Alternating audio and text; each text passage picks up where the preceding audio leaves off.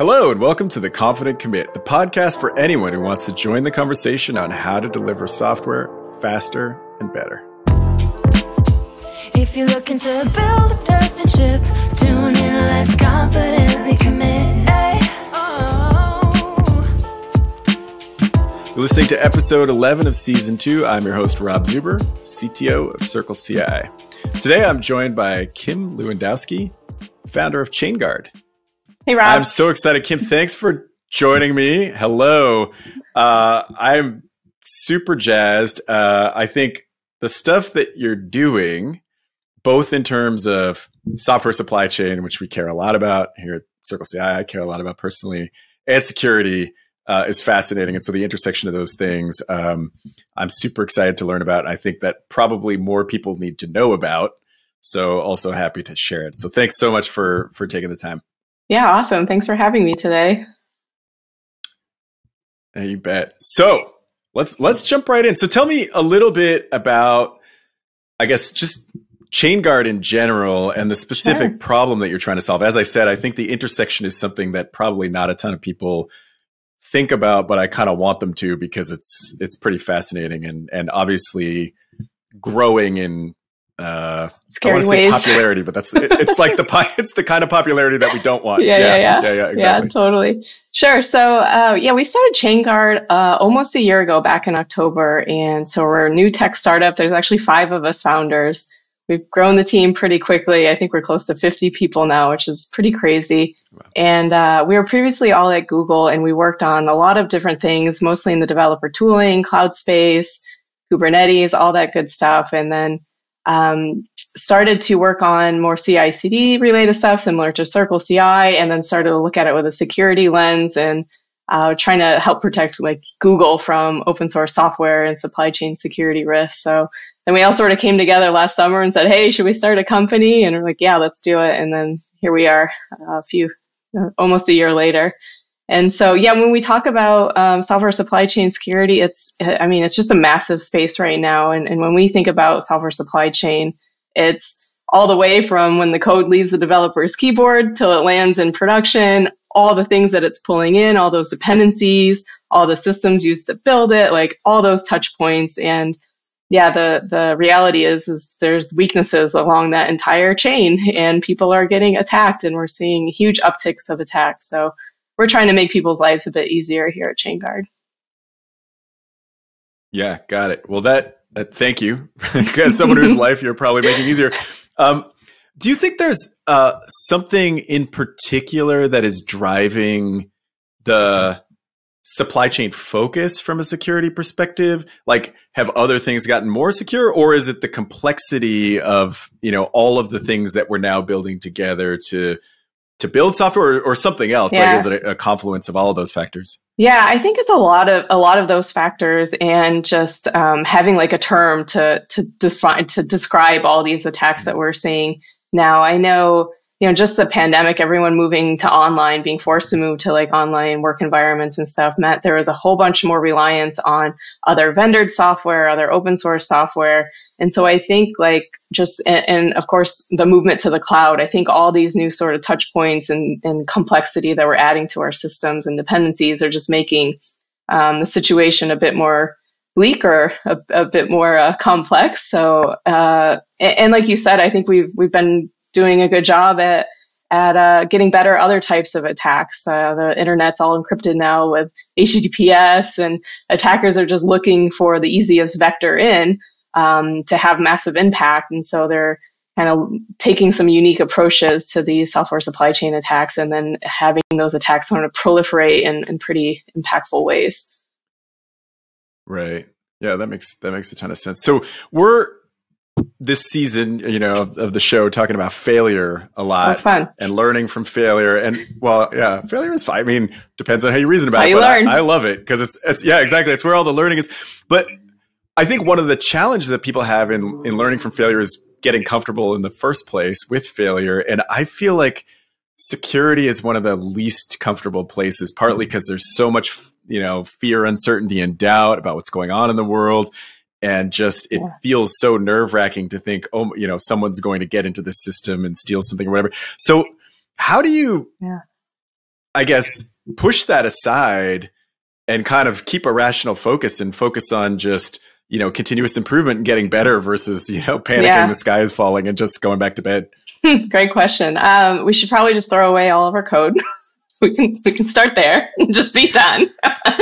No, but really, Perfect. I think so yeah, at Chainguard and I lead product, and at Google I lead product, and product is figuring out kind of customer pain points, challenges, and then going down and breaking down problems from there. So I think it's kind of like the best place that I would start, or how I would recommend people starting to think about this problem is like start thinking about the threat landscape and start breaking down, like from your organization, start breaking down the problem from there. Like I mentioned, I was at Google trying to help Google protect against open source supply chain, open source software. And so it was a concerted effort, and I built like the team at Google with my who now CEO to help look into the different risks happening just purely from bringing in open source software. So that was one way we sort of broke down the problem at Google. But I think for a lot of organizations, like if you don't have your own house in order, if you don't feel comfortable about how your own first party software is being built and shipped to production, if your developers are not using a Circle CI and just building something on their laptop in your machine, like there's a better place that you can start thinking about this. So I think that's what I would kind of say. Just you got to start somewhere. You got to start looking at sort of your own risk assessment, and then be able to break down the problem from there. See if you can prioritize that way. And like you said, that we're never going to be perfect. Like security is never solved. I think this is a thing that's just going to keep coming up, and people are going to panic. And like you said, I think we just all need to learn from it and just try to do better. I think what I like about that perspective is it's just another software problem, right? Like what we've learned about almost everything in software in the last few decades is find a way to make it smaller, right? Take a first step. You're going to have improvement. That improvement will build to another improvement, like you can't solve the whole thing at once. So just break it down, find ways to partition it, and just start making progress. And one day you wake up and you're like, wow, we've made a ton of progress, but that first day doesn't feel necessarily great. So speaking of learning from failure, though, one of the things that I think is a bit different from the rest of software is often there's some additional risk during investigation around security, like how we talk about it, what we can tell to our customers. I've got an active thing, so I can't actually disclose because then someone else can take advantage of it. Does that change the way that you think about learning from security issues in particular? Yeah, I mean, that's a really interesting question, like especially when you think about proprietary software, or like where a vendor may not want to be fully transparent about what went wrong. And I think this is where I'm not sure if we talked about on this podcast yet, where things like SBOMs that we call like software bill of materials are going to start to get really interesting as they kind of take shape and how people start using them and producing them. And what an SBOM is, or software bill of materials, is basically a nutrition label that's supposed to list out all the different pieces of software that are in this proprietary thing you're shipping. And this was something that came down through the executive order that company or organization selling to government will have to also supply like the software bill of materials. So I think that's like gonna lift a little layer of transparency around some of these things and make for some interesting discussions going forward. And I think it's pretty new thing. So like even making sure that data is accurate and and usable is like a whole nother kind of discussion topic that gets interesting. But I think, as a consumer too of vendored software or whatever, you're putting a certain amount of trust in these vendors, and everything isn't transparent or disclosed. And so I think you're trusting them. There's no real zero trust. You're putting your trust into them. To kind of make sure all your data and things are safeguarded. But then on the flip side, like the open source pieces is like interesting too, because then you do have all that transparency. You can technically go look line by line at how an open source project comes together, but no one on this planet is looking at every single code change or understanding how those open source packages got built, or where sometimes they can't even trace them back to where their even source code is coming from. So. Yeah. I mean, I think what's great about that though and like leaning into kind of what you're working on Yeah. is that we will build tooling around these problems, right? Like if everyone has to build a software bill of materials, someone will do a great job of building the tool to generate that, because none of us are capable of sitting down and doing it. And none of us want to spend our time doing that. Yeah. On the other hand, with the good tooling, we will now know what's actually running inside of our systems, which I would venture a large number of organizations don't, right? There's, you know, to your point, there's not one person who can reason about an entire system, even just their own internal systems in a lot of cases, to be able to say, yeah, we're in good shape. So that tooling, I think, will push us in a good direction, and allow us to think a little bit more concretely, I guess, about everything that's in our system. Absolutely. I think the data, along with the tooling, like the data, like it's going to be huge. Like having this body of evidence of trusted data that we've never really had before. Like when we talk about supply chain too, like no one's really capturing that data of how certain artifacts are sort of being built, and having it to be transparent, especially around like open source software and things. So once we start getting like the tooling and all this trusted data that we can make better decisions on, I think we'll have like a lot. We would have made a lot more progress in this problem space. So, you know, a lot of this is about external components, right? So supply chain could be, you know, people have internal supply chains, teams building things for other teams, but then also we're going to the outside. And I would say personally, I champion it. Many people do. Like, don't build all the things that don't differentiate you from your competitors. Focus your time and energy on what actually matters to you as a business, right? Like, I don't know, as a security organization, maybe you sat down and wrote your own HTTP stack, but I'm guessing you just took one off the shelf, right? Like, it doesn't feel particularly differentiated. So at that point, you know, we have all of this advantage, right? We have the opportunity to build more advanced systems because we're building on top of things that have already been figured out. But it also exposes us in a way, and sort of as we're talking about, you know, one person being able to reason about the whole thing. Like, do you think that this model has significantly changed our ability to reason about systems, meaning the model of supply chains and being able to get, you know, third-party services, libraries off the shelf?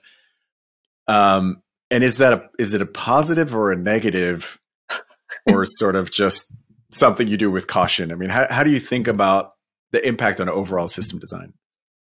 Yeah, let's see if I can get to what you're going at here. But I think like just the uptick in software supply chain attacks, like I said, the new regulation coming down the pipeline, it's impossible for system designers and security execs of the world to kind of ignore now.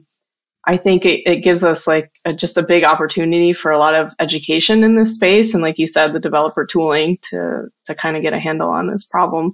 I think we have a good idea of like the work that needs to get done, but it's a lot of work, and someone's got to do it. Does that kind of get to the?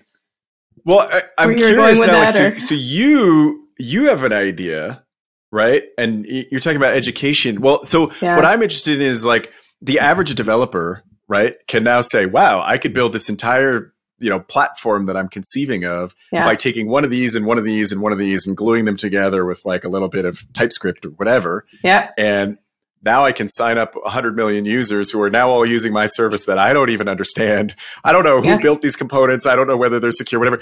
And so is the hard work. Yeah. This wasn't where I was going, but now I'm super fascinated by it. Is the hard work actually figuring out whether the system is secure, or is it in educating developers about the kinds of risks that they're taking by pulling all these pieces together in order to get them to do what might be an easy check, like, hey, is this secure or not? Yeah, I mean, I think it's all of the above, but probably starting with the education piece, like just basic thing, like what's happening when you're taking that random HTTP stack off the internet. Are you sure you got the right package? And so I think, and I was a developer once before I moved over to product land, and I even studied security in school, and Hadoop was one of the big open source projects that I got. started using back when there wasn't very many developers, and I actually worked at a nuclear research lab. I downloaded a tube, not thinking twice about it. Luckily, we were in isolated environments and everything.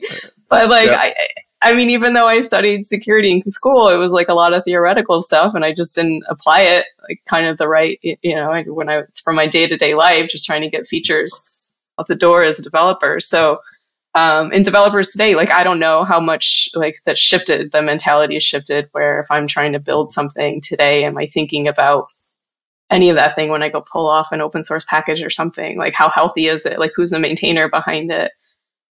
Well, you know what's so you said something in there that was super interesting, and it ties back to something you said. Like you mentioned zero trust previously, and then said, "Hey, I worked in this nuclear facility, whatever." I'm mildly nervous, but it didn't matter that my behavior was unchecked because I was in a sandbox where I couldn't cause any harm, and so we could spend our lifetimes trying to educate every developer that ever touches software about all the potential security risks, but none of them are going to be well, maybe a few of them will be experts, right?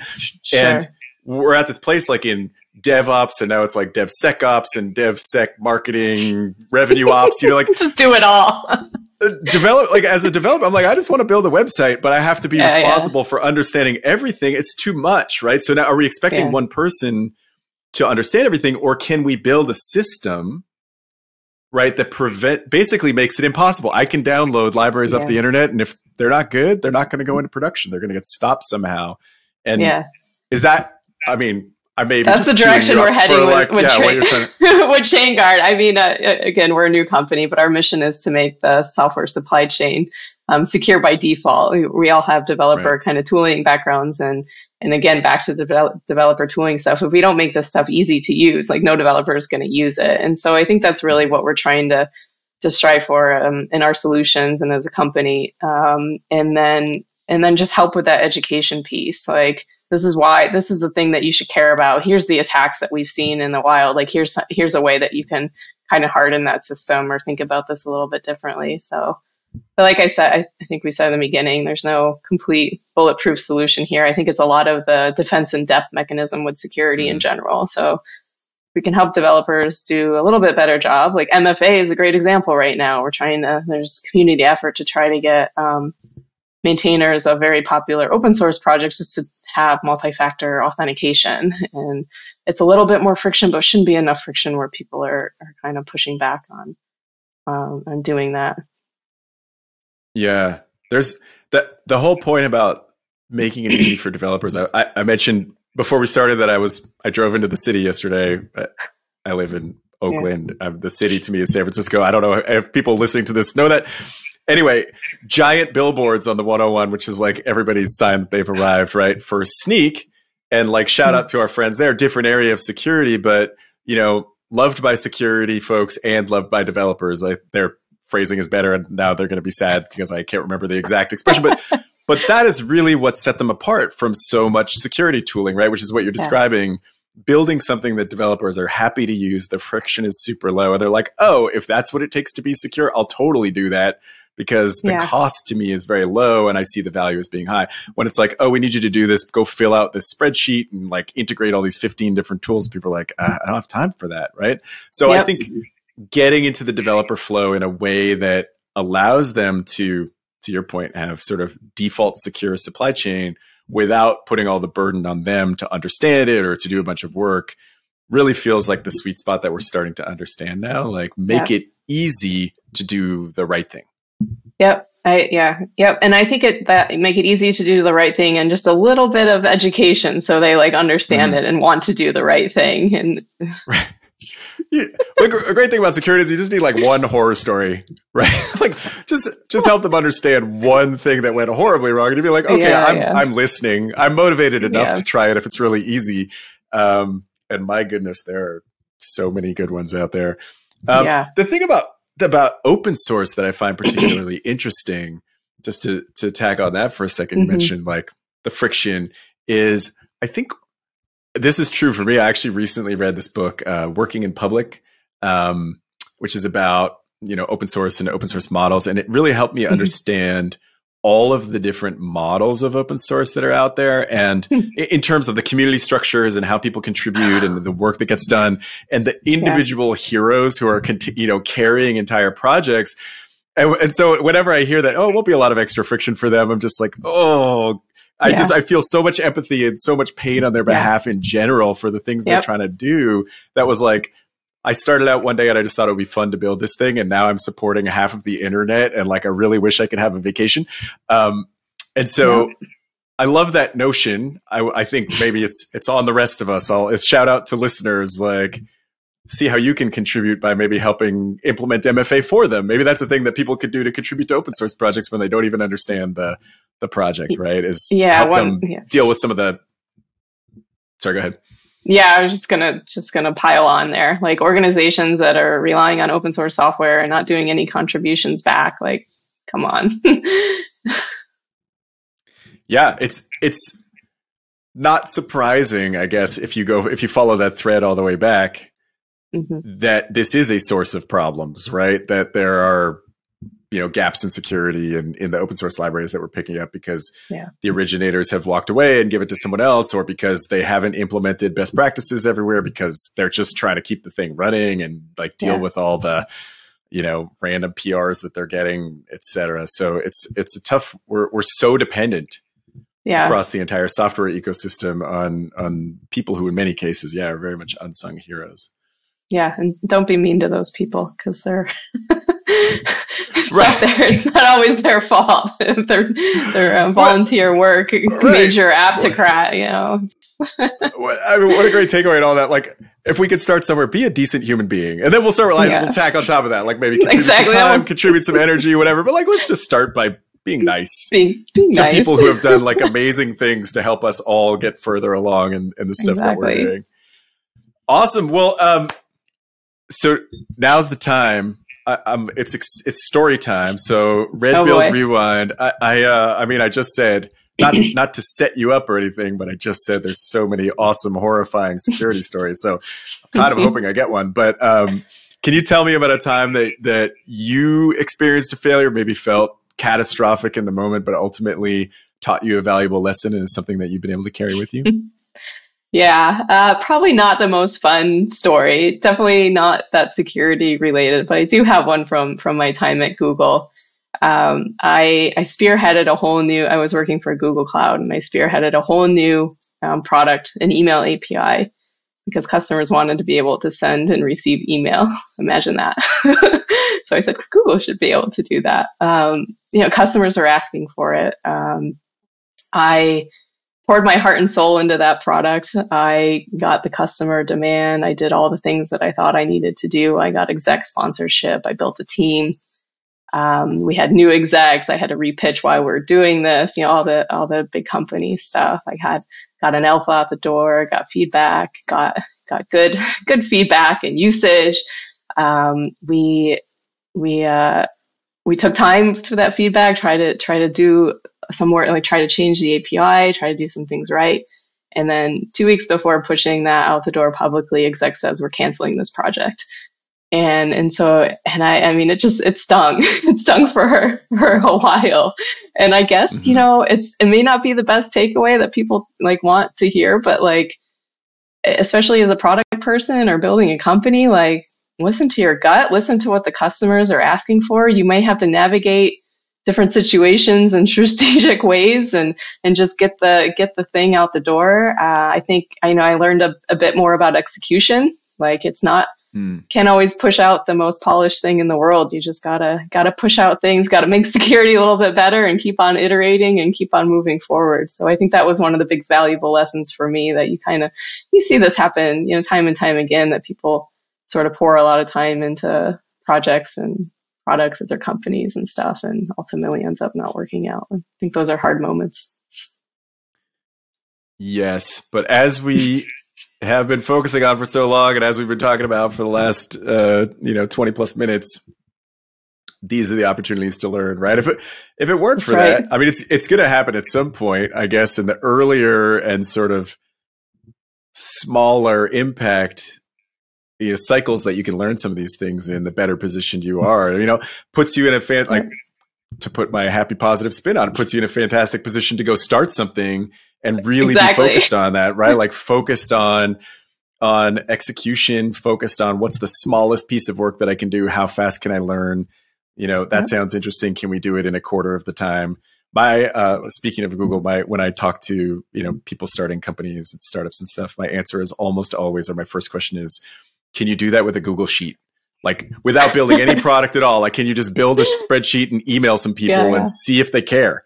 Like what is the absolute, and it's like, well, what tech stack should we use? I'm like, you're thinking about the wrong problem. Like what is the absolute, you should be able to have an answer by this afternoon about whether you're on the right track or not. Build some, some landing pages, whatever that might be. And to learn that on someone else's dime. And I don't mind saying that because I'm pretty sure Google has a few of my dimes and they can afford to lose a few. Like that's great, right? It's a great opportunity to have. Awesome. Well, thank you for sharing that. Hopefully some folks will take that away and they can skip going through the process. Skip some pain. Awesome. Well, thank you so much for joining. Thanks everyone for listening. If you enjoyed the podcast, if you enjoy what we're talking about, subscribe on your podcast provider of choice. If there's anybody you want us to talk to, anything you want us to talk about, find us on Twitter at CircleCI. Kim, thanks again for joining me. Appreciate you sharing all of your wisdom. Awesome. Thanks for having me.